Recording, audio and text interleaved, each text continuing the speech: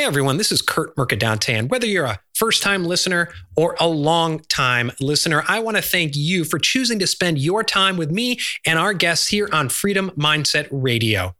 You know, now more than ever in this turbulent time, it's important to share and spread our message of freedom and fulfillment around the globe. So if you get value from this podcast, I have a favor to ask. If you could go wherever you listen to this podcast and leave us a positive rating and review, that helps us carry our message further around the globe.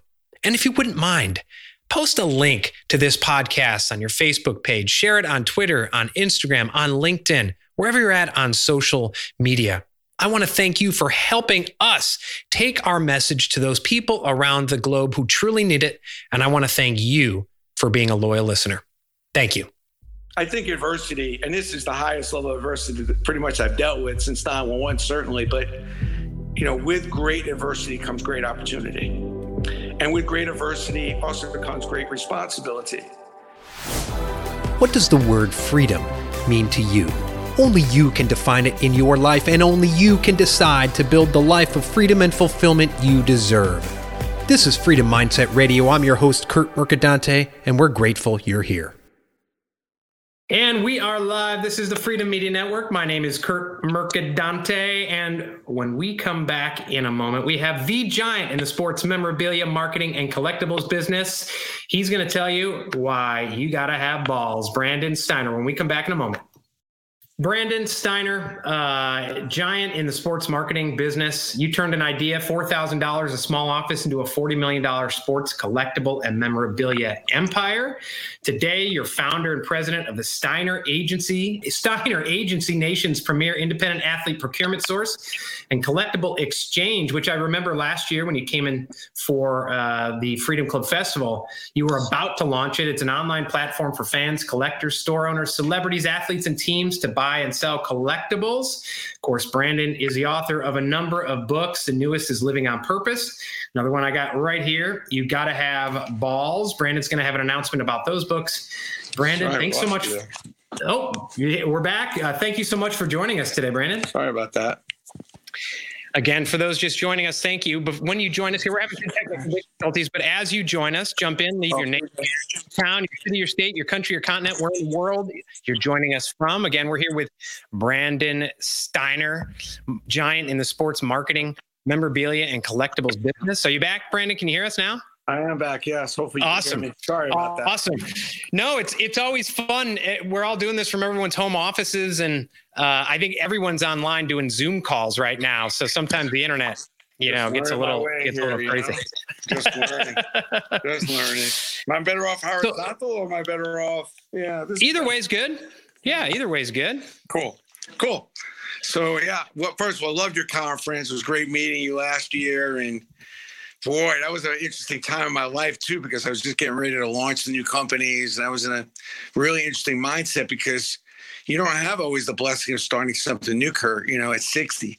And I've had a great run in the other companies that I've started over the last 30 years. And I'm very grateful for the support from so many companies, fans. I mean, I got well over a few thousand emails thanking me. I mean, I don't remember writing a letter to a CEO thanking him when he left the company or she left the company. But so I'm very grateful to know that the work I did meant something. But these next, and I think purpose, like, what are you doing? Why are you doing it? Is always the question you want to ask yourself, especially when you're in, a situation like we're in now. What are you doing? Why are you doing it? Who are you doing it for? I mean, you don't have to make it complicated, really. I mean, that's a good couple weeks worth of work. Yeah. Yeah. And that idea of purpose carrying you through the tough times. I mean, when you started out, you were not on easy street, and the situation you went through last year was not easy. And I remember kind of in between that and before you launched, we hopped on a phone call, probably late summer, early fall, just to talk about logistics of you coming in. And you were talking about what had happened and the transition and the old company and everything. And I can't remember exactly what you said, but you said something like, sometimes you gotta blow things up to start over new. It was something like that. And it was just amazing to me that in a situation where many people might have crumbled, might have fallen by the wayside, might have said, woe is me, you kept moving forward. You found gratitude in it. And I assume that sense of purpose kept you moving forward, because you went right from that bad situation right into 2 new companies, and you're crushing it. I mean, I took a few months off. I mean, I was entitled to it. And then I'm feeling good about myself now because, if I was running those companies and own those companies with the overhead and the amount of inventory, the little hair I have left would be gone. You know what I mean? I'd be more of like a mirror image of you, because there's so much stress, because it's not only the business that you're losing, but it's the people that that you're responsible for. I don't know if people realize the pressure when you're managing and you're running something, besides figuring out the go forward move, and besides making sure that what's happened in the past is kind of resolved and tight. But you got people, people are, especially when we're not sure what's happening, when it's happening, how fast it's happening, when it's going to be over. The responsibility you take, that, you have all these people that, that have families, that got food on their plates. And I think a lot of times the employees, because you're so consumed with yourself, which is generally the principle, most of us worry about ourselves most of the time. Yeah. And you squeeze in some family and friends in there. But, as an employee, you're generally worried about, what can this company do for me? Like, why is this company, what? But at the end, to me, the real valuable employees are, the ones that call me up and say, Brandon, listen, what can I do to help? What else could I do? It must be crazy for you. And it is. The responsibilities to keep the thing rolling forward, to sell it going forward, keeping everybody faithful. This is what entrepreneurism and real leadership is about. Because, with entrepreneurism and leadership, there's only 2 things you're selling. You're selling now, or you're selling the future. Like, we're going to work really hard now, and at the end of the month, you're going to make a boatload of money, or this company is going to be this and that. Or if we work really hard these next few months, come the fall, we're going to really benefit, or come next year, we'll benefit. This is a little bit of an odd curveball. I really call it a cutter. It's the Mariana cutter. We don't know where it's going. And it's not easy to catch. It's not easy to hit.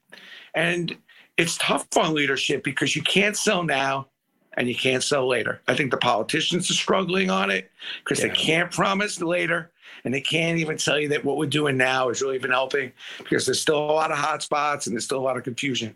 And this is where leadership has to be at its best. But the good leaders and the good companies figure it out. And the good leaders are relentless. And it's not these broadcast emails that are 8 pages long and these group Zoom calls with 100 employees. As a leader, you got to call employee by employee as many as you can to really sell in the story and commit to them and commit to the faith that this is going to work out. You've got a plan, you're reworking it, and to stay cool. Be like a bottle of mayonnaise. What it says on every bottle of mayonnaise? What's that? Keep cool, don't freeze. And it's like that's my mantra. It's like, keep cool, don't freeze. Like, and a lot of people are freaking, and I tell people all the time, like, I am not home because I'm scared. I'm not panicked. I'm just smart. I'm smart. Like, smart people. I don't want to mess with a really stupid, dumb disease. So I want to stay away from dumb and stupid. And that disease is dumb and stupid. And I'm smart. So I'm going to stay home, and I'm going to protect me and my friends and anybody else I can protect, and let the smart people out there deal with this dumb disease as long as it takes. But it's complicated. It's a complicated time in business. But I always say, and I know I'm a little rant, but Kurt. No, that's fine. I think adversity, and this is the highest level of adversity that pretty much I've dealt with since 911, certainly. But, with great adversity comes great opportunity. And with great adversity also comes great responsibility. So if you're sitting home on your ass and you're watching the news all day, that's not taking responsibility. And by the way, responsibility could be obviously first and foremost to your family, to your faith, but also for the common good. If you're feeling down right now, find something you could do to help the common good. If it's sending out a few meals, baking some cookies for the local fire department, if it's just even sending $25 to a food bank, you'd be surprised how you feel. Like, you cannot go to your grave right now, down the road. You can't go to your grave whenever it is now, 20 years, 50 years from now, and saying, in this crazy time in our country, you did nothing. Like, don't do that. regardless of your position. And the most concern right now, obviously, has got to be people that don't have the necessities. So Right. because you don't have a job or your business is certainly crumbling a little bit, is very difficult. But think about the person who doesn't have food. Yeah. Yeah. And I think a couple things, the heroes, there's a lot of talk about heroes right now, and rightfully so. Frontline workers, certainly the doctors, the nurses, the healthcare workers. But you talked about something too. It's not only I can't stand the division of essential versus non-essential workers, because I think we're all essential. I think not just every worker is essential. And, I keep hearing stories about these employers who have built companies who you talk about the people, and there's a major hotel here. And I talked to our neighbor who's friends with the general manager, who was in tears, had to lay off all these workers, many of whom who don't have it. I think they're heroes too, because they're staying home and putting up without a paycheck. Yeah. And it's a situation there are where, people that are saving lives and putting their lives in danger. Certainly that's a level that is pretty cool.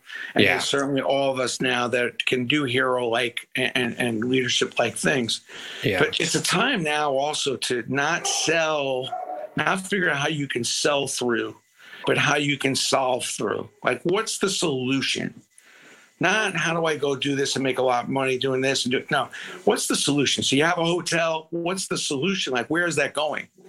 Yeah. If you're a convention hotel, like, how do you turn your hotel into a recreational hotel? Because people probably aren't going to be getting on planes anytime soon, probably not going to the islands and this and that, but they'll probably drive 2 or 3 hours, or they'll go someplace locally, stay at maybe a hotel at some point soon. Can you go create the recreational stuff inside your hotel to make it fun for a family and maybe get away for a week or a weekend?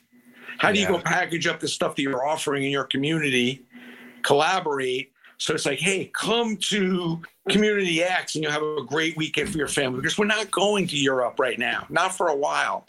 We're not going to the islands for a while. So how do you make the local travel? Because we're all going to have to go on some vacations, for example.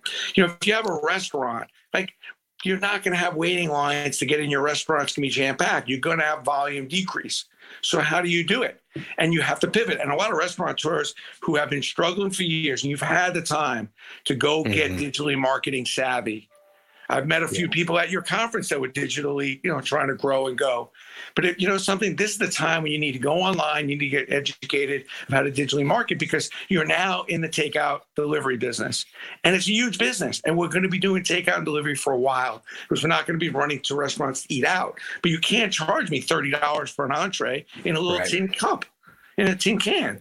Yeah. You got to now redo your menus, make them more fun for a family of 4, family of 2, right? You got to kind of, have a big family night, all the pasta you could eat, order pasta, we'll deliver it at 5. If you want more, we'll deliver again at 6. How does it all come, like a 3-course meal? How do you do all those things? And at the same time, how do you digitally market, which is what Facebook and all these social medias it gives you, is your ability to hyper-focus your target audience. And how great would that be for a restaurant that basically, listen, I'm not going to call a restaurant 10, 20 miles away, but 2 to 3 miles away, no problem. 4 miles, maybe 5, probably. But so how do you go focus on that 5-mile radius and go kill it on your takeout? There are restaurants in New York that are killing it, that their sales are up. And then there are restaurants that are strut. Restaurants you call up and the person taking the order has no experience in taking orders. And you go to the person's website, it's not clear. They haven't adjusted the menu. Imagine having a Facebook Live of the chef making the special. Imagine if I could ship you all the ingredients for a family for 6, and you make that dinner tonight with that chef in the restaurant and shows you how to make this special dish. Product involvement, customer involvement. Involvement breeds commitment. How do you get your customers involved with the process? Now using these computers and using these social media aspects. So there's a lot of hope for restaurants. So for all the restaurateurs out there, stop crying and complaining. You have a right to, but it's not going to help you. Yeah. Get up off your butt and start figuring it out, because people got to eat. And change your staffing around and get somebody who can answer the phone, and go get online and figure out how easy it is to order, and go get some new dishes to put this takeout in. and get creative and have some fun, because taking out the way the old school is and these little dishes and everything is not fun, which is why there's lines to get in every one of these drive-through windows of McDonald's, Wendy's, and everything else. But, 20 years ago, they didn't have drive-throughs. Yeah. Now the drive-throughs are big. So it's like, maybe you need a drive-through window in your restaurant. Maybe that's the answer, right? Maybe you have a kind of restaurant. You can do a drive-through. You pick up, zoom. It's just basically take one of the walls of your restaurant, cutting out a window, putting a microphone in there. It's going to cost you a little money, but that's where it's going. Yeah, so right. It's worth the money.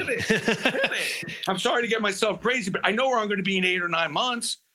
Where are you going to be in 8 or 9 months, Kurt? Right. Yeah. Well, I'm going to be successful. I had that first offline event that you came to and you spoke at, and I had a bunch of in-person events planned for this year. And when this first started happening, cancel them all. I'm doing everything virtual. Basically, what we're helping people do now is brand online. The tagline is sit on your ass at home and brand yourself, share your story, share your message, because there's still people, that first, the squirrels outside and the rabbits have the same initial fear, right? You get spooked. That's natural, but they don't have the ability like humans do to take the next step, which is I'm spooked, and then come up with something new. And being a human being. Well, and when you talk about kind of pivoting, coming up, innovating, whether you're a restaurant or whatever, the immediate store, and you talk about solve versus sell, the immediate thought I came up with, the famous, you sold the dirt, right? You sold dirt. And you figured out how to make money from selling dirt and made news from it. What are some other than the dirt? Well, tell us about that, but also other ways. Because you talked about at the festival, and you got to have balls about ways you kept pivoting, reinventing to not to sell, but to create products that people wanted to buy from you. Before I do that, I'm just sitting here thinking, like, first of all, I asked you where you're going to be in 8 or 9 months. Where you're going to be is you're going to be in the maternity wards, because there's going to be a ton of people having babies. Oh, yeah, There'll be more babies born from these 2 months where we've been home than since World War II. So maybe you want to get in the baby gift business, because there's going to be a ton of baby gifts right at Christmas time. The other thing is you got all these masks now, and you got gloves and got things. At some point, you're going to need to go create something that a lot of people have jumped on the masks, and you see them being sold online. But what do you put in the mask in? You must have a mask holder for the used ones and the new ones, right? You got to just stop playing everything through. And that's where the dirt really comes in. It's not about your first idea, because your first idea is not your best idea ever. But a lot of times you come up with a good idea, and because you did, it takes you in the wrong direction, because now you think you're about to come up with another one, instead of taking that good idea and making it better. I always use Mariano Rivera's cutter. Great pitch. Mariano, throw a curveball, throw a changeup already. He goes, why? I already have a great pitch. I'm going to keep working on this great pitch and make it even better. It's even be more unhittable. Take the best thing that you do and start really thinking it through and start playing it completely out, which is kind of what I do with the dirt, the grass on the field, and all those types of things, as far as when I'm creating sports collectibles. But now I'm thinking, man, I feel like a kid in a candy store now, because there's just so many different ideas and so many ways to pivot. And right now, for what you're doing, Kurt, there's never been a time where people have to really learn digital branding and digital marketing more now than ever. There's never been a time where people have to focus on their health, because they now know live and right in person that it's a difference between life and death. If you're not thinking about your diet, you're not thinking about your health right now, you're just completely on another universe. So if you're teaching that and you have actually value there, even though your gyms are closed, things are a little slow, but you know something? It's going to be huge as far as people wanting to learn about how to get healthy. And we got to remember that people want to get fit. And if you can add value to that, that's another business that's going to boom. So there's a lot of opportunity here as you pivot and you think about what people are really going to need, not going out as much, not going to events. Well, what else are they going to do? And these virtual events, I'm starting to think about a couple of virtual events, which I can't talk about now, but I'm very excited, because I'm thinking right now you're home, bored. I'm so happy to talk to you, Kurt. I hope you don't cut me off, man. I hope you don't have time limit. No, I love it. Other than my dog right now, if I don't give her treats, she probably not talk to me either. But nobody's talking to me. I take a walk around the neighborhood hoping maybe somebody's out there, even just waves to me like, I am bored. But I'm also doing the hard work, which is thinking. And I just know that right now, like, what can you do for all these kids that are home, parents that are home that want to keep their kids busy? Besides the educational aspect, which is important, but what other things can you do to fill up a child's day? Because as a parent, that's what you got to do. So I'm trying to think of some ideas that'll be practical for kids. But right now, this adversity, if you get past the scared, and anytime anything new comes up or anything that's not in your control, it's always going to be scary. Right. But the reality is, that after the scare and after something that's been really tough, some of the best things that have happened to you start with that. Yeah. First time you went to school, how scared were you that first day of school, the first date you went on? Then good things happen after that. So this is going to pass. I mean, it's definitely, it's concerning, when it's going to pass, but I can't wait. I mean, I just think the opportunities, while everybody's scared and kind of shivering, I'm going to stay with my smart skill. Yeah. And keep analyzing and looking and grinding. Like, it may be the damn case that holds the masks that you put in your mudroom or right when you walk in. That could be my fortune. I keep seeing these online ads for like the designer masks now. And it's like, people are designer masks. Yeah. People are your mask. Yeah. It's different here. Well, people have masks here, but it's 90 degrees here and we're starting to open up. So we've been to the parks and, no one's within 100 feet of each other. But, like you said, restaurants, gyms, even if gyms open tomorrow, I would say gyms even maybe more than restaurants. People sweating, gyms are dirty places anyways. What are you going to do to reinvent that? But on the flip side, maybe some outdoor gyms. And then on the flip side, buying gym equipment for your home, something that's kind of an all-in-one that isn't too expensive. There could be a huge run. I know they're selling a ton of SoulCycle stuff, the bikes. And I know they're selling a whole bunch of gym equipment from a couple of gym companies that I've been getting all of a sudden a ton of emails from. You think? Yeah, you got to do it. There's always a yin and yang on this thing. And you got to think about it like, I always tell my brother was complaining, about something. I said, listen, Domino's is cranking. They're looking for drivers. Maybe it's a good time to open up a franchise. I don't know. But it seems like the pizza delivery business is pretty strong. I haven't been able to get my gardener on the phone, by the way. I don't know. That guy's rocking. Everybody's planting, growing, because they're home and they want to. So, there's always a yin and yang. You got to get your head away from. It reminds me back of the Yankees thing, when the Yankees lost 2004, I was right ready to jump off a bridge.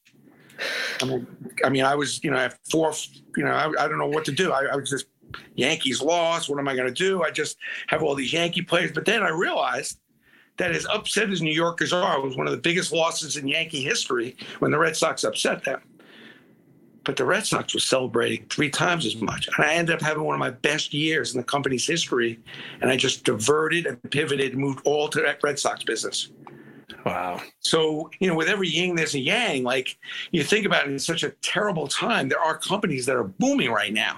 And I'm not saying that, I'm not disrespecting the struggle, because there's something to be said about being relentless and staying with your struggle. But there's also something to be saying about, something, I'll hang on to this struggle over here, but I'm going to pivot over there.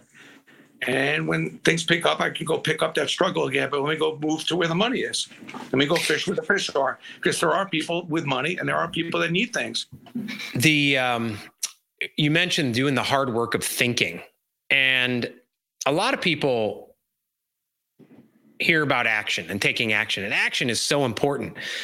But sometimes they kind of skip that important part about thinking, and they keep beating their head against the wall, and they've been told, don't quit. Winners never quit. And so they keep beating their head against the wrong wall. do you see this a lot? And what do you tell someone like that? When do you know when to quit? People always say, like, there's no I in team, there's no I in team. Like, there's no I in sucks either. It's like, it's like, but, to me, it's like, it's not about quitting, and it's really not about that, Kurt. It really isn't. What it's about is being smart. It's about, when I'm, you got to give yourself some time to think. And lately, I always would do that exercising in the morning. And the last few weeks, I've been actually just going for a walk, breathing some air, noticing the trees, the birds, and just really, I'm in no stress. Nobody's expecting me to come back anytime soon. I leave that early morning time pretty available. And that's when I start coming up all kinds of crazy ideas. And I think it's just important to leave yourself, you could talk yourself into your dreams. You really can. You could talk yourself right out of them. You got to be careful about the voice that you're listening to. I was telling my wife the other day, like, there's this guy that came over to use my tennis court, and he said, Brand, I want to give you something, and I'm going to go to your favorite pizza store, L&B, and I'm going to bring you back 2 pies. It was my wife's birthday yesterday, so we're waiting all day, and I don't know. I didn't know this guy that well, but I let him use the court, and it's 2 o'clock, it's 3 o'clock, it's 4 o'clock, it's 5 o'clock, and there's no pizzas. So, and there's our favorite pizza joint. I said, honey, I'm going to take action versus anxiety. I always tell people, take action versus anxiety. I'm not going to sit here worrying about whether guys come in. We're getting in the car. We're going to go to L&B. It's like a 45-minute hour drive all the way to Brooklyn. Oh, okay. Right? What's interesting, though, is like you really don't know if the guy's coming or not. So we're driving, and my wife says, what made you decide to drive and not wait for the guy? I said, well, the little voice inside me says, I don't want to take a chance. It's your birthday. I want to make sure you're happy. So we get there. No sooner do we eat the pizza and take something to bring home, we get a call and say the 2 pizzas got delivered to our house. 2 full Sicilian pies. And my wife says, like, why did you decide not to really wait? I said, you know why? Because I let the little voice inside me said, this guy's not coming. You got to disappoint your wife. And he outweighed and outvoted the voice that says, listen, that's a good guy. I'm sure he's going to come through. Yeah. And I said, I'm going to be revoking that voice who told me that guy wasn't coming. I'm going to be revoking his voting privileges. And he's now not going to get as much of a vote and opinion because he didn't do the right thing. And now I kid around about that. And how that relates to you, though, is we all have those couple voices going on in our head. The voice that's going to talk us out of our dreams.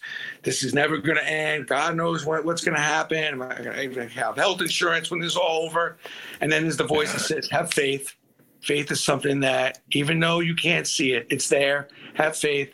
Have trust in the people that the right thing will happen. And you got to make sure who's got the privileges to speak up and control what your mindset is, because those voices are going on.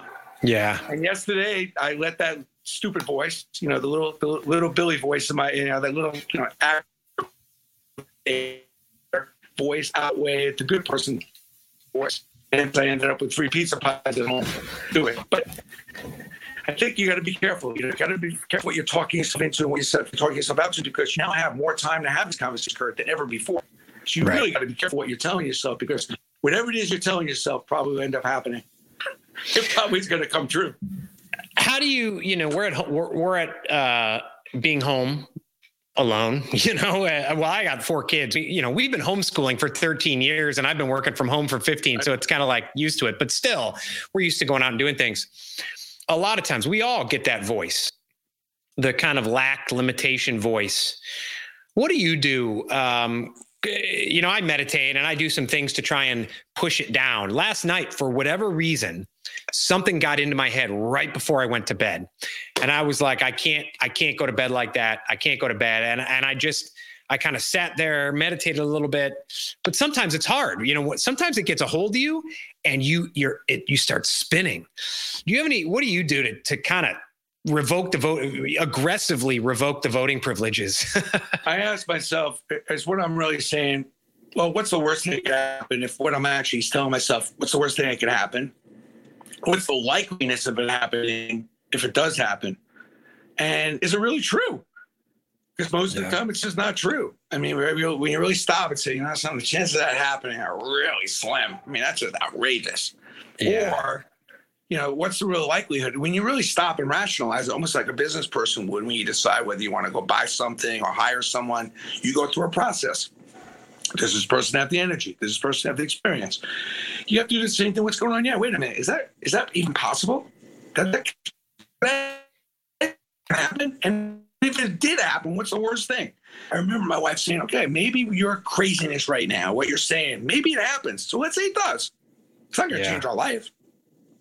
And that's the thing you got to realize. You may be thinking something really crazy and all kinds of concoction, but so let's make it does happen. You're still going to be more than likely fine. Yeah. You know what I mean? Now, there are some exceptions to that we can get into, but most of the things that you get concocted in your head, you'll get through. And most likely, 9 out of 10 times, it's not even going to happen. So I've been really trying to concentrate, when I'm home, and I'm an achiever. I've already gone through the closets. I've already organized. I've definitely gone through my Rolodex, which is a lot of names, texting people, make sure they're good, double texting them, double checking, triple checking. I'm going online and Googling a lot of people, trying to learn more about the people that really matter to me. I'm trying to do all those blocking and tackling things, but you have more time. Yeah. You're making less decisions because you have less interactions with customers and people. And you got to be careful because that time could take you to a really weird place. So you got to schedule time. And that's what I do now in the morning. I schedule time. That's just, I've taken out a white piece of paper and I'm thinking about where's the white space and what kind of value can I add? And I've come up with some really good ideas. Like, we had so many things canceled. I mean, obviously, I'm ready to jump off a bridge now thinking about it. We had so many things canceled, like in the second quarter. I mean, I've lost so much money. I don't. But then I wake up and go, okay, I lost a lot of money, but is that really going to change anything? I'm still here. I'm healthy. I'm good. Yeah. But I lost so many appearances that finally, and I started this a month ago, Kurt. I started doing virtual celebrity appearances. So a lot of CEOs are talking to their groups, they're talking to their customers, and they've now done this and they're feeling more comfortable doing it. A lot of these CEOs are a little older, so they're not typical Zoom and online people. They tend to have to hold a meeting in person, frankly, or get on a plane and go. And I started pitching the fact that, hey, why don't you bring a Peyton Manning? Why don't you bring a Lou Holtz? Why don't you bring a Magic Johnson to a virtual conversation where you can actually talk to your customers? If you're a money manager or a banker, it's hard to get those big clients on the phone. There's not a lot of good news to share, but you still need to keep in touch. Oh, by the way, we're doing a quick conversation with the general manager of the Yankees, talking about the Yankees and that lures people on and it keeps you connected. So sometimes you do have to ethically bribe your customers and your employees to keep them positive. And just like you'd bring a celebrity to a conference. And when I approached my team on this idea, like, Brandon, nobody wants to do that. Everybody just, no, you're scared. But at some point, there's only so many meetings you can have with your customers and staff until they start getting a little boring. How are you going to mix them up? Yeah. Yeah. And that's what we mainly do at Steiner Institute. We've already booked like 15 of these using different celebrities, anywhere from a couple $1,000s to $25,000. And what's great, Kurt, and you got to look at supply and demand. I'm not saying the players are desperate because they're not, but they're different. The pricing, if you're a digital company, the pricing to get a certain player that you may have even asked me for in the past is completely different. It's a lot lower. The players are home. They have more time. They can't go anywhere. They're bored. This is money they can use for their charities. They can't charge the same amount as if they were coming to your conference and flying. So it's an excellent opportunity to use these celebrities that you normally can't afford. So I went to my clients and said, look, these players you've been trying to get to go to your conferences, now you can afford them. And it's completely flexible. And I know where every one of these players are. They're home. They're home, yeah. Personal time to give. So use it now. Take advantage of the market that's altered, that is now pivoted, and take advantage to use celebrities and athletes to help expand your brand that you normally maybe couldn't afford in the past. I even took a local kid who was doing these clinics for kids. I said, get online, do these virtual. Brand, I'm doing those. I'm doing well. I said, okay, let's go get you a local athlete. Let's do a hitting lesson online. Boom. You're doing better than when you were giving the in-person clinics and camps and stuff. Wow. So that's amazing. Kind of thinking that, you need to go to kind of, implement. Yeah. Cause I saw you pitching that and I was thinking, we had discussions earlier in the year cause I was going to do this in-person event later this year. And I was actually thinking about it last night, watching The Last Dance and seeing Magic, because I know you work with Magic, and them. And it's interesting. I have a client, Benny Fowler, caught Peyton Manning's last ever TD pass, Super Bowl 50, and he's getting into public speaking and coaching.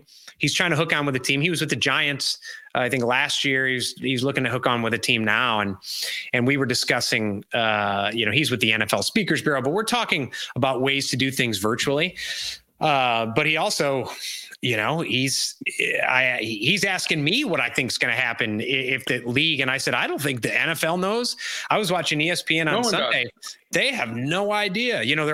MLS says that the players can train solo, which means they're not even allowed to kick the ball back and forth. I said, but who knows what's going to happen? They're making it up as they go along. You start getting that kind of thing, and that's, again, back to the mental stuff that's at the end going to get you frustrated. You got to control the controllables, and you got to take advantage of the advantages that you have. And we all do this. We always focus in on the disadvantages. We always focus double, triple on the loss, not the win. You got to take advantage of the advantages. And there are some out there. And listen, I'm not saying that this is an unbelievably great, jubilant time. I'm not, believe me, this is tragic and it's tough. But life is tough. Life is difficult. And it always is going to be. If you accept how difficult and tough it is, then as you run into the difficulties, you'd be better armed for it. So I think, to me, it's like you look at the advantages that life is going to give you right now, and you roll with them as best you can. And there are some advantages out there. There are a lot of people that are still needing help, services, and you just got to pivot and you got to be flexible. And if you have that kind of mindset, you figure it out, because most people don't have that mindset, and that's why they're home and they're just waiting for the government to save them or that kind of thing. And that's just not a good mindset. That's just not a good way of thinking. Yeah. By the way, who I love as a speaker, by the way, is Dennis Rodman. Really? There's a pod I did with him about 3 years ago, which if you listen to his pod, you would say that's no way that's that Dennis Rodman. He's a different cat, man. He wears a lot of different hats. And I know in this series with Jordan, they do paint him as really crazy and ultimate liberal and everything else. But he's a very serious dad. He's not stupid. And there's a lot of logic to his madness. And he can play it straight. We were on Fox News. We were doing this big PR conference. We were announcing these stories where athletes were writing stories on a photo as opposed to just signing it. And they talk about what happened in these great moments. It was a cool idea I could come up with. Between you, me, and everyone else, that idea sucked. It didn't really work, but it was a great idea that I thought. I fortunately didn't get stuck on stupid, but at the time, it was amazing. You had all these great players talking about these great moments and describing what it felt like during those moments.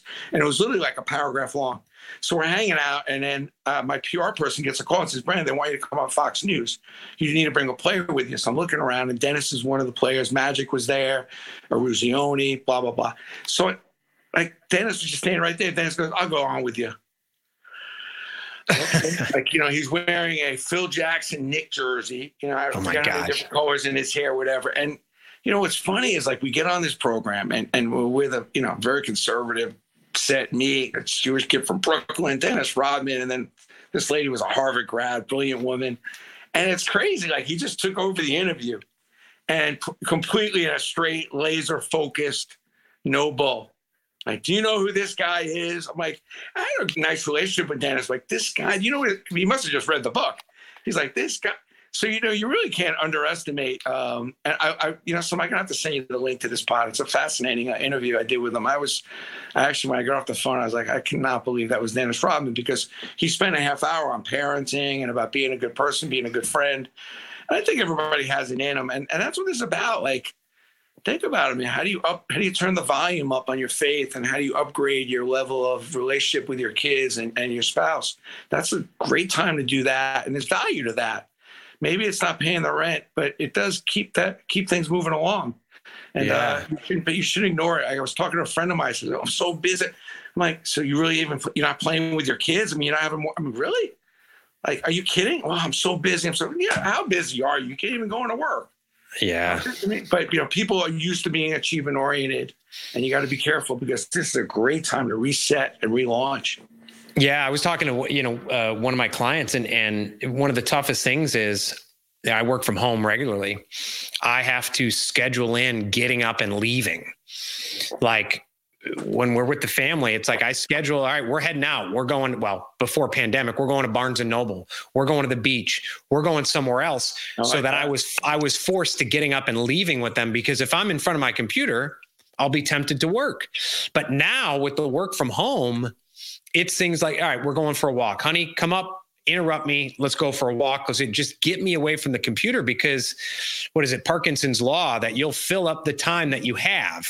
So if something would normally take a half hour, it's going to take you 2 now if you give yourselves 2. And if you're at home, you're like, oh, I have no boss over my shoulder. You'll end up wasting time. Hey everyone, this is Kurt Mercadante, and I want to thank you for being a loyal listener to Freedom Mindset Radio. In this chaotic time of coronavirus chaos, it's so important for people to have a process to define, create, and live their lives of freedom and fulfillment. I lay out just that process in my Amazon bestseller, 5 Pillars of the Freedom Lifestyle. And in light of this turbulent time, I've dropped the Kindle price of my book to $4.50. That's a more than $2 drop in price.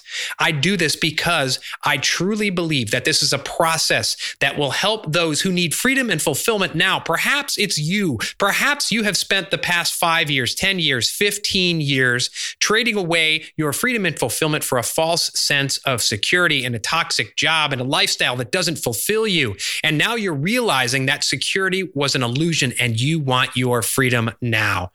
Go to 5pillarsoffreedom.com right now. There, you can get chapter 1 of my book absolutely free, and there's a link to purchase the book. As I said, we have dropped the price to $4.50 for the Kindle version of my book. I know the 5 Pillars of the Freedom Lifestyle will help you define, create, and start living your freedom lifestyle now. Thanks again for being a listener. I wish you a day, a week, a year of freedom and abundance. Do you have a favorite book for me that you want to recommend besides You Gotta Have Balls of Living on Purpose?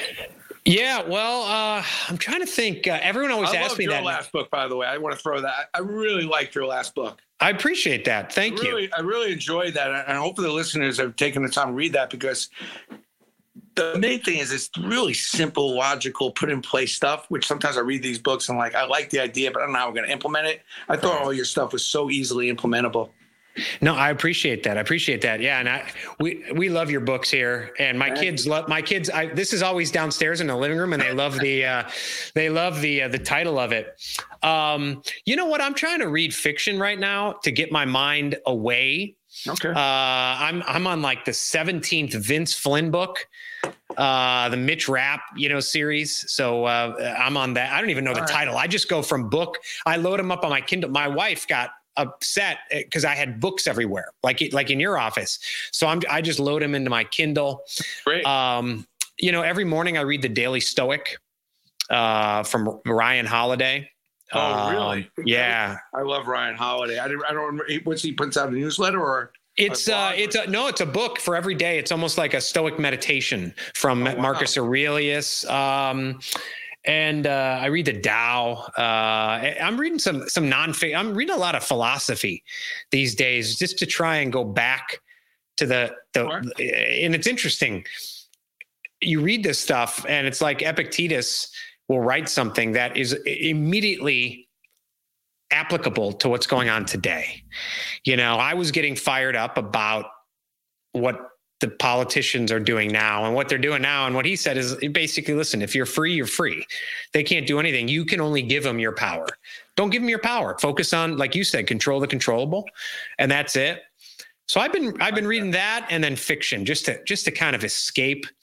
And The Last Dance has been a gift. I grew up in Chicago during the 90s. And so it's nice to see him share all that, Mike. That's because he's not always been that generous when it comes to what he was thinking and what he was feeling. It's really nice to give that up. Yeah, it's the emotions that are coming back to me with it. Because that would have been my sophomore, junior, senior year of high school that they won the first 3. And I went to all 3 parades, lived and died with the Bulls. I found a link to the game. It was in Jordan's first year in '84 at the Chicago Stadium. My dad brought me, and it was against the Sixers. And Barkley was brand new, or did he come out the same year? He was a rookie or Barkley was there before. He was there before. Okay. Yeah. So it was 84. And I remember we were there to see Orlando. My dad went to Notre Dame. We were there to see Orlando Woolridge. And Orlando scored 33 points in that game. And Jordan scored like 16. And I remember my dad saying, that's that new guy, Jordan. He's supposed to be really good. He won the Olympic gold medal. And then I remember Barkley was there. And so watching this, first of all, I feel old. I'm like, whoa. Who's your favorite Bull, by the way, besides Jordan? Probably Rodman. I just loved Rodman. Just the fact that the stories that I used to read about him were just that he would, after the game, he would go and ride like 20 miles on his bike. I got to send you the pod. You're not going to believe it. I got to watch. Yeah. Workout regiment and It's insane. Just and the fact that he was there not to shoot the ball, didn't want to shoot the ball, and just a workhorse. I've always loved workhorses. John Paxson was always a favorite because my dad was Notre Dame all the way, and so Paxson came in and when he hit that shot against the Suns, Paxson is his. In the front office, I don't know. Some people in Chicago, are mixed on him, but and then he had a brother. Did he have a twin? Was it a twin, Jim? I think so. Yeah. So watching it's amazing. And we were talking before we came online, seeing Jordan open up like that, seeing Jordan the way he's sitting there, just with his thing and the cigar in his house and talking about this. Anybody in the sports business should be sending Michael a check.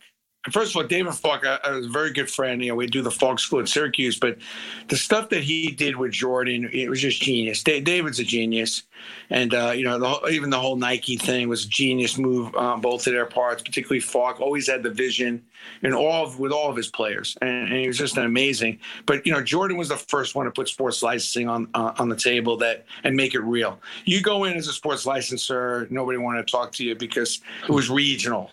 You start walking in with Michael Jordan licensing stuff, Bulls stuff, you got to take that meeting.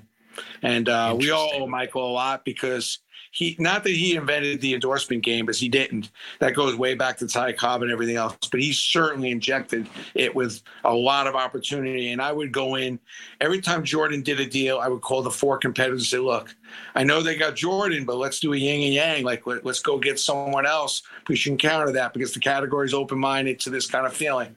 And amazing the amount of opportunities that he brought about with his greatness. He really did. And he was very, very, very smart, not overly greedy. He didn't just do anything and everything on the endorsement end. But, his McDonald's commercials were really cool. Yeah. And it opened up for Burger King and some of the other fast food. So he was really, really, really important on the sports marketing part of business. I want to recommend a book to you, two of them. Yeah, please. First of all, it's so apropos now for this time. This guy wrote this book, Transitions. Like, he wrote this book like 30 years ago, and he just republished it. He's like a doctor. I don't know him. I have no interest in his book other than I picked it up in the airport. But it really talks about these different moments of time and why we react in transitional times the way we do. And he did this study with a whole bunch of different people, successful, young, old, different, and really just talked about why we make the decisions we make or why we're not able to make the decisions we make, why we look at transition sometimes as a negative. There are people that look at this whole thing as completely negative. Some people look at it as positive. Transitional phase when you come out of school, transitional phase when you get married, and how you deal with those transitions. And then I don't know if you've ever followed Joe Sweeney. You got to have him on your pod. This guy's unbelievable. Networking is a contact sport. He's written like 3 or 4 books. Oh, yeah. I've read that one. Yeah. Yeah. The Light Shine Spirits, he just came out with this book last week. This is a good friend of mine, and it's a very spiritual book. What I love about Joe, a Light Shine Spirits, but I love about Joe is like, I don't know if he's ever published this story, but I'm going to tell it anyway. This guy went to Detroit with, I think, $50 in his pocket and lived for a week, homeless, no place to live, no clothes, and he actually friended a couple homeless people and lived on the streets, where can we stay? And he said it was amazing how friendly the homeless people were to show and interact and help each other, which is why we're here on this planet, by the way, regardless of how much wealth we have. If you're not part of your day helping someone else, I don't know why you're here. But what's interesting, so they go into this sandwich shop and they have almost no money. And the guy who behind the counter recognizes him, and they buy a sandwich. Now, he doesn't know that my friend Joe has a lot of money, whatever. He's just a complete hobo. So they go into the sandwich shop, and the guy gives them a break and gives them basically 2 sandwiches for the price of one. Feels bad for them, which is nice. They eat the sandwich. They're hanging out because it's kind of warm in there and everything. And my friend gets up to go. And the other hobo that's with him starts cleaning up the entire fast food, the dining room. And Joe turns to him and says, "What are you doing?" He says, something, I don't have a lot of money. I don't have a lot necessarily to give, but I always want to leave a place better off than when I found it. Wow. And the lessons you learn, some of these people just have so little or nothing. And that's a whole different subject matter, the homeless that goes on in this country, let alone the people that don't have enough to eat. 1 in 6 kids are living under the level of poverty in this country. But, we all really need to incorporate kindness into our daily attitude and action. Yeah. You've got to figure out a way to add kindness into some part of your day and take action on it, regardless of who it's for, whatever, because that's contagious. Yeah, especially right now, it's so easy to let the fear, anxiety, and anger and being scared and everything kind of course through your veins. Yeah. Oh, that's great. Well, yeah, I wrote those down. I love Joe. Joe's a good dude, good guy. So building your business, and you write about starting out, and I've seen the news clips of like early on and coming out and coming up, selling dirt, selling grass, everything like that. The one interesting debate, and it actually kind of came to a head. I don't know if you ever saw Grant Cardone's podcast kind of debate with what's his name, Leonardo DiCaprio. Who did he play in? You know what I'm talking about, in The Wolf of Wall Street? Yeah. I know you're talking about. I'm going completely blank. And they debated, and Cardone was accused of being a marketer, not a salesman. And then they went back and forth. In building your business, and I have salespeople on who are like, hey, make your sales calls, make 20 a day, make 30 a day, make 50, whatever. Did you build your business off more sales or more marketing? And for people listening, there's a lot of people who don't know the difference between the two. Well, I think when you're a salesperson, you're always kind of selling. So there's always some selling in the marketing. But one of the things I did at the very beginning of Steiner, when I was building that company, was separate. When I went out and marketed, I always tried to educate people ultimately into the big picture, what I was doing, even if it was uncomfortable, even if it didn't put myself as a company, as an individual in a better light. I always went out and did all my media stuff. If you go back and Google and watch some of my earlier interviews, I definitely made some enemies. I told fans and people out there when I had the opportunity to do my marketing, the truth. And it's a ballsy approach. It's not something that if you can do it, I think the brilliance really is in the truth. The brilliance, like people say, Brandon, that's genius. I'm like, yeah, it's the obvious. It's the fundamentals that are really the best marketing schemes if you can get down to it. So when I did interviews and I talked about this and I talked about that, it wasn't to self-promote and it wasn't to sell, but it was to educate. I felt like people, the more they knew, the more that ultimately, if they got comfortable, they would do. So I put a lot of time into digging my well before I was thirsty with a lot of fans around the country with this whole collectible thing, and even the marketing of players, which was not popular in the late 80s and 90s. So I was out trying to show, like I did in this conversation about the digital interviews and all that. Like I was doing that every day, just trying to explain that rather than putting out a quarterly report, let an athlete and the CEO put out the quarterly report. Or, I was just coming up with all these crazy ideas on how to use athletes. And I think if you really want to get your industry to stick and your product to stick, you have to go do it for the betterment of the industry you're in. And, the pharmaceutical companies used to be forced that if you wanted to promote a drug, you couldn't promote your specific drug, but you had to promote the overall industry. And then if you were facing any of those issues, you should go see a doctor. And you couldn't say, go take this specific drug. And I think it's a fair approach in your business, is that if you want to be a leader in the business, you have to figure out how to get your category to grow. No matter how small or big you are, if you're going into a category and just trying to take advantage of the category that exists, it's a road to mediocrity. If you're going to go in and be a leader in a category, and it took me a long time to be a leader in this category, you have to figure out how you're going to get people to be more educated, know more about the business, and you have to tell them the truth. And now I felt like when the business grows, I go. And people know that I put myself in a position where people trusted me because I would tell them what they didn't want to hear. I would tell them stuff that I hated talking about because it didn't make me look good, but it was the truth. And I think the categories and companies that do that are category leaders. And it's a lot of responsibility, man, when you take on that role. But There's a lot of advantages when people trust you and trust your brand and your name. I'd like to think I've built that up in this country.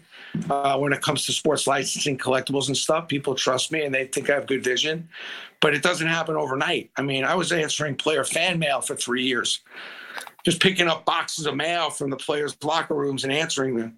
I mean, it does, you don't develop these relationships with all these different stars just because you're a nice guy.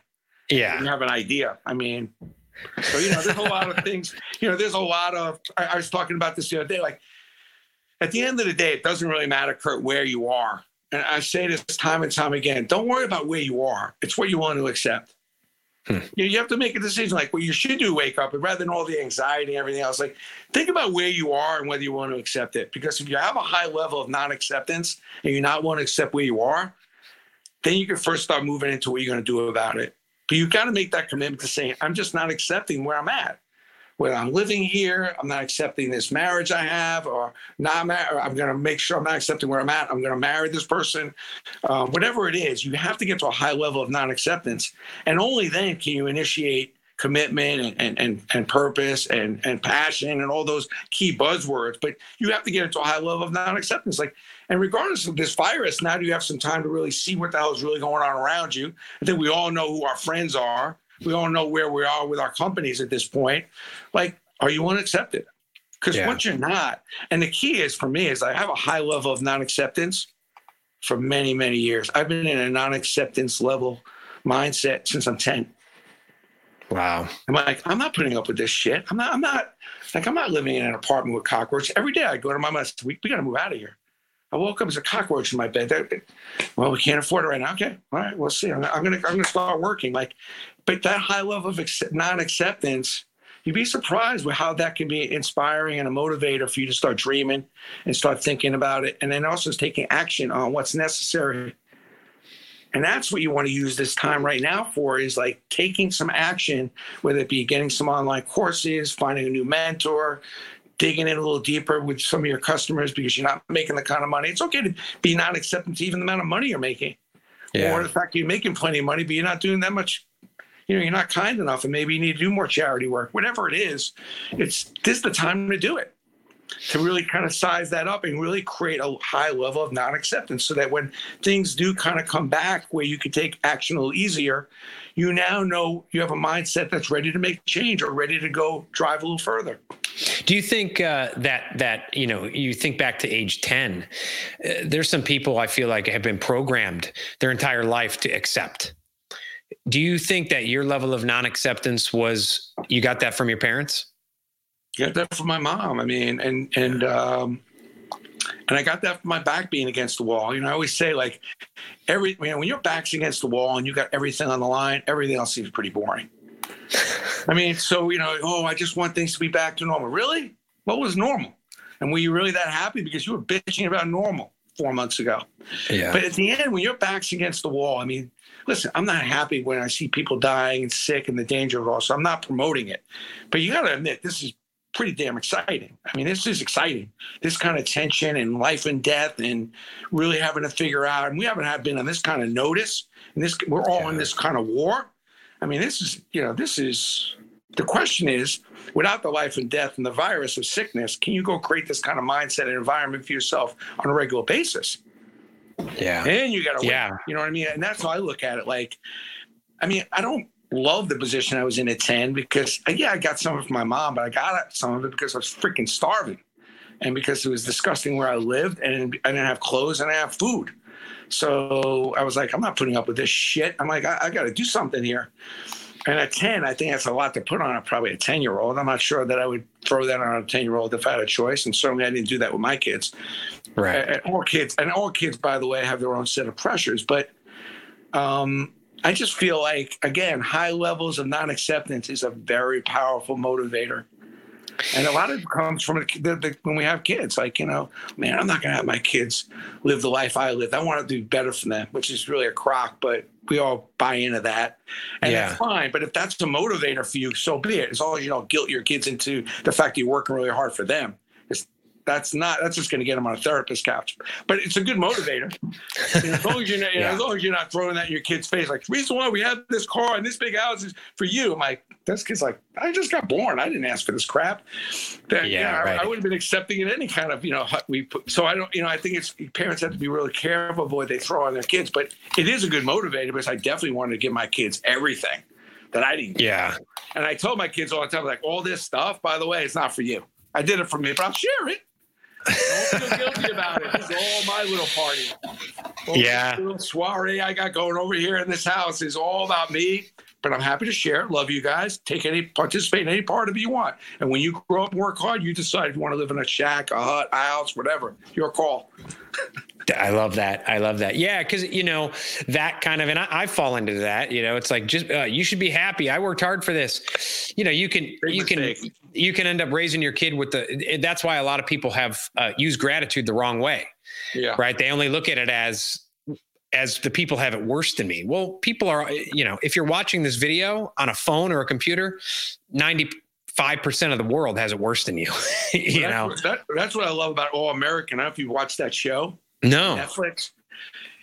I turned it on. It's a show. Instead about the good versus the evil and sex and the murder, it really is a show about rich versus poor. And it really shows the trials and tribulations that every kid goes through, regardless of whether you're in a good neighborhood, bad neighborhood, rich, poor.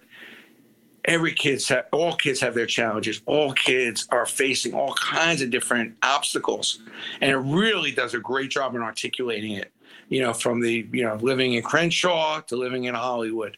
And it really took me, and it's 2 seasons. It's very well done. It's a little dummied down. It's not high level, but it's something. It's something. It got me some great life lessons. It was fun to watch.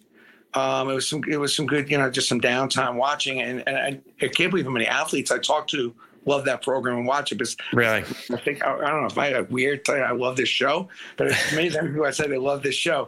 And I'll tell you a quick little story if you have the time. Because, again, like, it doesn't really matter what your status and wealth is. It really matters about teaching your kids to be accountable and really not being afraid to push your kids a little bit. But I remember my kid coming in my bedroom once. It was like 8 o'clock in the morning. He says, "Dad, can you give me a ride to school? Mom had to leave early. She said to wake up and take you to school." I was like, "Huh? You woke me up to take you to school? Are you nuts? Do I look like an Uber driver? I'm a cab driver? I'm not. You nuts? You got your mother wrapped around your finger taking you to school every day. I'm not here to drive you to school." And he just looked at me. He said, "Dad, I'm 9. I said, "Yeah, you're 9, man. You figure it out, man. You think somebody's always going to be here to help you figure out how you can get to school, how you can get to work, how you can get what you need to get done." I said, "You have friends. You have all these play dates. Call one of your friends. See if you can convince one of the mothers to take you to school. God gave you 2 legs. Walk.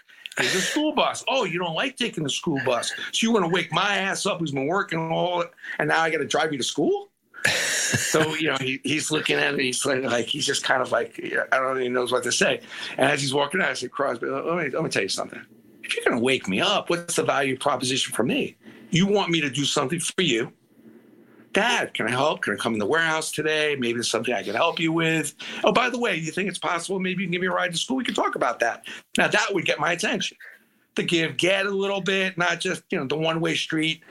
And, it's interesting, like, and maybe that was a little tough on a 9-year-old. And like, hey, it's okay to be a little rough with your kids once in a while. Like, hey, it's not just a whole free lunch from just anything you need, whatever. You got to think things through. You got to figure stuff out. And the moral of that story, I tell parents all the time, is like, don't be afraid to challenge your kids to have to figure things out. Stop figuring everything out for them. Yeah. Let them figure some stuff out themselves. You'd be surprised at the dividends that will pay down the road when they have to figure things out and think things through. Yeah, I mean, that'll certainly now, kids who are raised that way now can do what you talked about, which is change that mindset and look at how to solve instead of sell and pivot. And exactly. You mentioned talking to a lot of athletes right now. How are their mindsets right now? Pro athletes or even former pro athletes. Some of them have good money. But it'd be interesting for people to hear that, like my daughter, she wanted to go and had to, she was going to go to a Taylor Swift concert, and she got tickets to Lady Gaga, and she's like, "Oh, they canceled it." And I'm like, I had to tell her, I said, she's 14. You have to realize those celebrities are in the same boat as you right now. They're at home, it's a bigger home, but they're worried about killing people at their thing. And they got to go through all this mess, I planned a small event last year, planning a multi-city tour. You got to unwind that and all that. And, sometimes I think we think they're in a different, this is the first time, 9/11 was a kind of equalizer, but 2 weeks later they were back playing football, right? This is the first time where it's like, I would equate this to being in London during the Blitz, right? Where everyone has to stay home and do this. What are the mindset of some of the athletes out there? I think that a lot of them are bummed that they're not better prepared with their own facilities.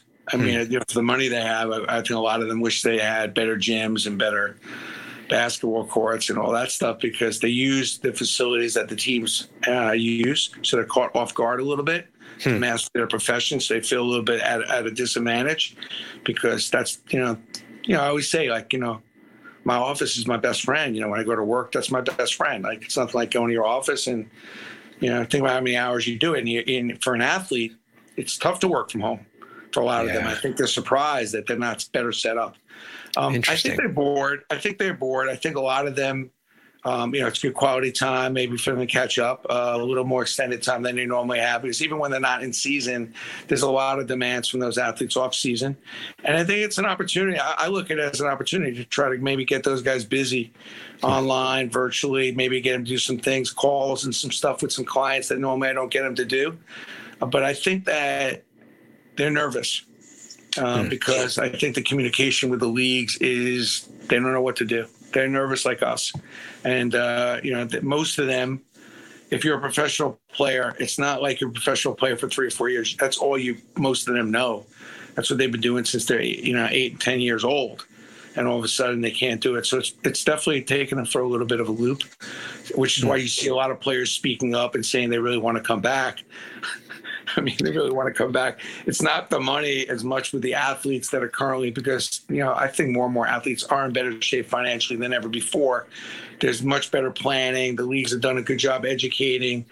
And so it's not because they're desperate for the money, although there is a lot of money at stake. So you can't discount it. But I think they're uneasy like all of us. And for them, it's even harder maybe because, this is just what they know, and this is what they do is, the exercise and the workout part. So they're trying to, they're trying. I know a couple players that they're watching a lot of footage, a lot of film, and trying to do the stuff they can at home.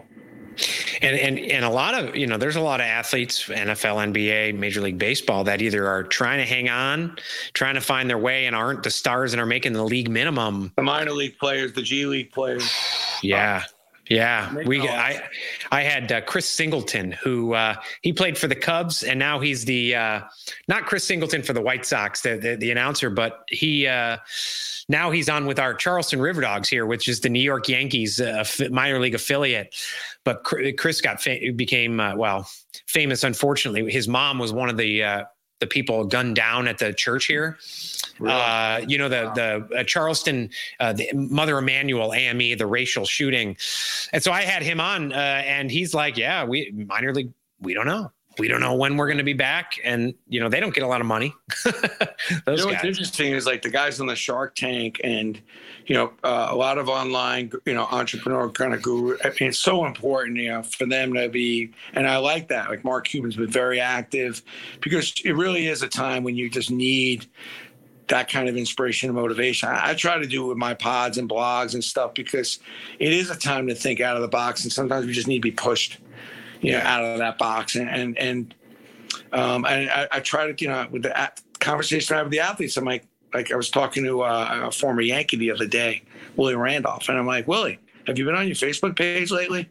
Well, I'm like, no, you don't know. What are you doing right now that you can't actually spend some time, start posting and actually start sharing some of that incredible knowledge of 50 years in baseball? He's been in baseball almost 50 years, and he's probably won more than between coaching and playing. I mean, he's in double-digit World Series wins. I'm like, dude, share some of that intel. Like yeah, come on, build up your base. Like, you know, you don't have to float around all over the place. But you know, it's amazing. Like there's an NBA player that's been using my gym, my basketball court. And, you know, I said, dude, you have 800,000 people on your Instagram and you haven't posted in 2 weeks. Are you kidding me?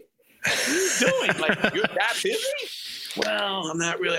Come on. Hey, this is like, did you forget to eat today? Like, you eat, shower, shave, bathroom, post. Yeah. Yeah. So, you know, I try to get into it with the players I'm on the phone. Immediately when I get them on the phone, I go, oh, let me see how you, oh, I see. You just want to go into oblivion. So this is actually perfect. This is a good transition for you to be completely forgotten and go into the clouds. This is perfect. This is a good start for you because I see, you know, you're nowhere online, nowhere socially. So pretty much you've checked out for the rest of the year, maybe even to 2021. Good for you. Good. And there's some businesses like that. Last week though, with this rap, I got really. Oh yeah, I got him crazy. Yeah, I got him crazy. You know, sometimes you don't know if the guys are like, yeah. Sometimes like you get them crazy. Sometimes you don't. But you know, I'm just trying to hit the buttons and like do something because, you know, listen, athletes are incredible. Their algorithms are much higher than ours. Anything they post is going to do better than what we're going to do. They have a great advantage. And I want them to take advantage of it. And then who knows where this is all going. They can actually monetize it and help people. Yeah. And you help them do that. You help them do that. Yeah. How's Collectible Exchange going? It's great because people have been home and they've been surveying all this stuff they've been accumulating. And they realize that I think we have over 50,000 items on Collectible Exchange growing like weeds because there's so many people that want to sell stuff. And so there's a lot of really odd, weird things on Collectible Exchange that you don't normally see on a typical collectible website because it's coming out of people's collections. So, and this little virus thing is like caused people to go home and start cleaning out the closets. Like I've cleaned out every room I can clean out now. My wife, I joked that I'm going to wake up and there's going to be no bed. She's people keep showing up at our house from Facebook. What is Facebook Marketplace? They keep showing up and taking stuff. I said, Julie, my left leg I'm going to be missing my left leg in the morning. You're going to sell it. She's like, hey, whatever. We're getting ready. We're selling it. It's time to buy and sell. Like with collectibles though, Kurt. And why Collectible Exchange is a little bit of a step above is because we do offer the authentication because you want to make sure what you're buying is real. And we can also give you an idea of what it's really worth. Because I see when I go on Facebook and I like that marketplace or even eBay, it's just that when you get into these collectible things, it's hard to really understand the market. If you just want to buy something really cool to remember a moment or you want to get something for your kid's room or whatever. And we offer those services. And it's been, it's been great. We just raised, we did an auction. I think we raised like about $30,000 for COVID. I always want to make sure. I tell the people in the company, whenever something happens, we always have to be first and foremost do something for the community. And so we're glad we got that done. That auction closed the other night. So we're doing a bunch of charity auctions now because so many charity events are canceled, and we're using our platform to help charities do live events, which they have set up, and then we do the live auction part or the silent auction part on our Collectible Exchange. So that's really cool. What you're auctioning off, is that your stuff or is it people? It's all kinds of people's stuff. Really? Yeah. So even for the charity stuff, they come on with their own stuff. We may add some stuff to it, or we add other people's stuff to it. It's really becoming kind of this whole.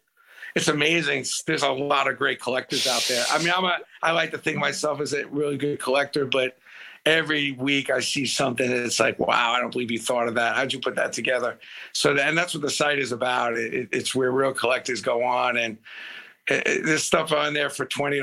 There's stuff on there for $20,000, but I was hoping this would be just a collaboration of just people that look to collect really monumental things that happen, from ticket stubs, magazines, balls, and that's what it's becoming. It's pretty cool. I mean, we're only 4 or 5 months into it. But so far, so good. And we just launched UFC Collectible, so that's like the first sporting event that's happening. We're just lucky to partner up with UFC and Legends. So you'll see if you go to UFC on the website, UFC, there's an auction launching on Thursday, but then we just launched like 400 items that was sitting in their archives. So there's really cool stuff on UFC, and I'm getting into UFC. I mean, I'm learning that UFC fight thing. It's incredible. Very passionate. Yeah, Jacksonville this Saturday. Yeah. There's a piece on ESPN about one of the fighters who's been training alone and just living at the gym all alone and training in isolation over in Dallas. That's this Saturday, man. It's gonna be big. You know, yeah. I mean, right now I would go watch. I'd watch an 8-year-old Little League game if I could. I mean, I'm desperate. I told my wife, sports, man. I saw the thing about Korean baseball starting, and I said, "Oh, I'm in. I'm going to watch NASCAR starting." I said, "I'm not a NASCAR fan. I'm watching it." You know, The Last Dance has been a godsend. Oh yeah. They had a horse race. They had in Arkansas. They actually had a horse race this yesterday on Sunday. Yeah. Wow. Cool. I was watching that on ESPN. So, cool. Well, Brandon, I want to thank you for coming on. Really appreciate it. If and by the way, before we go here, and I'm gonna promote this too as when I post this and everything. Tell everyone about the books and the book giveaways. Yeah, if you go to CX Stuff, that's a simple website, collectible exchange of CX Stuff. You get pick any one of my 3 books, just pay for the shipping and it's free, and I'll sign them, or you need them personalized. And by the way, if you go to BrandonSteiner.com, if you really want some of the content I was talking about, I put a whole thing together about 6 months ago, but I'm giving it away free for the next 2 weeks. It's 22 laws and rules for negotiating for entrepreneurs. It's gold. And the reason I know this is gold, not because I think so, but my daughter, who doesn't think I do anything that well and thinks I'm an idiot, and has reminded me that many times, actually called me up and said, "Dad, that 22 laws is unbelievable. Is it okay if I hand that out to a bunch of people in my company? That's the best thing you've ever done."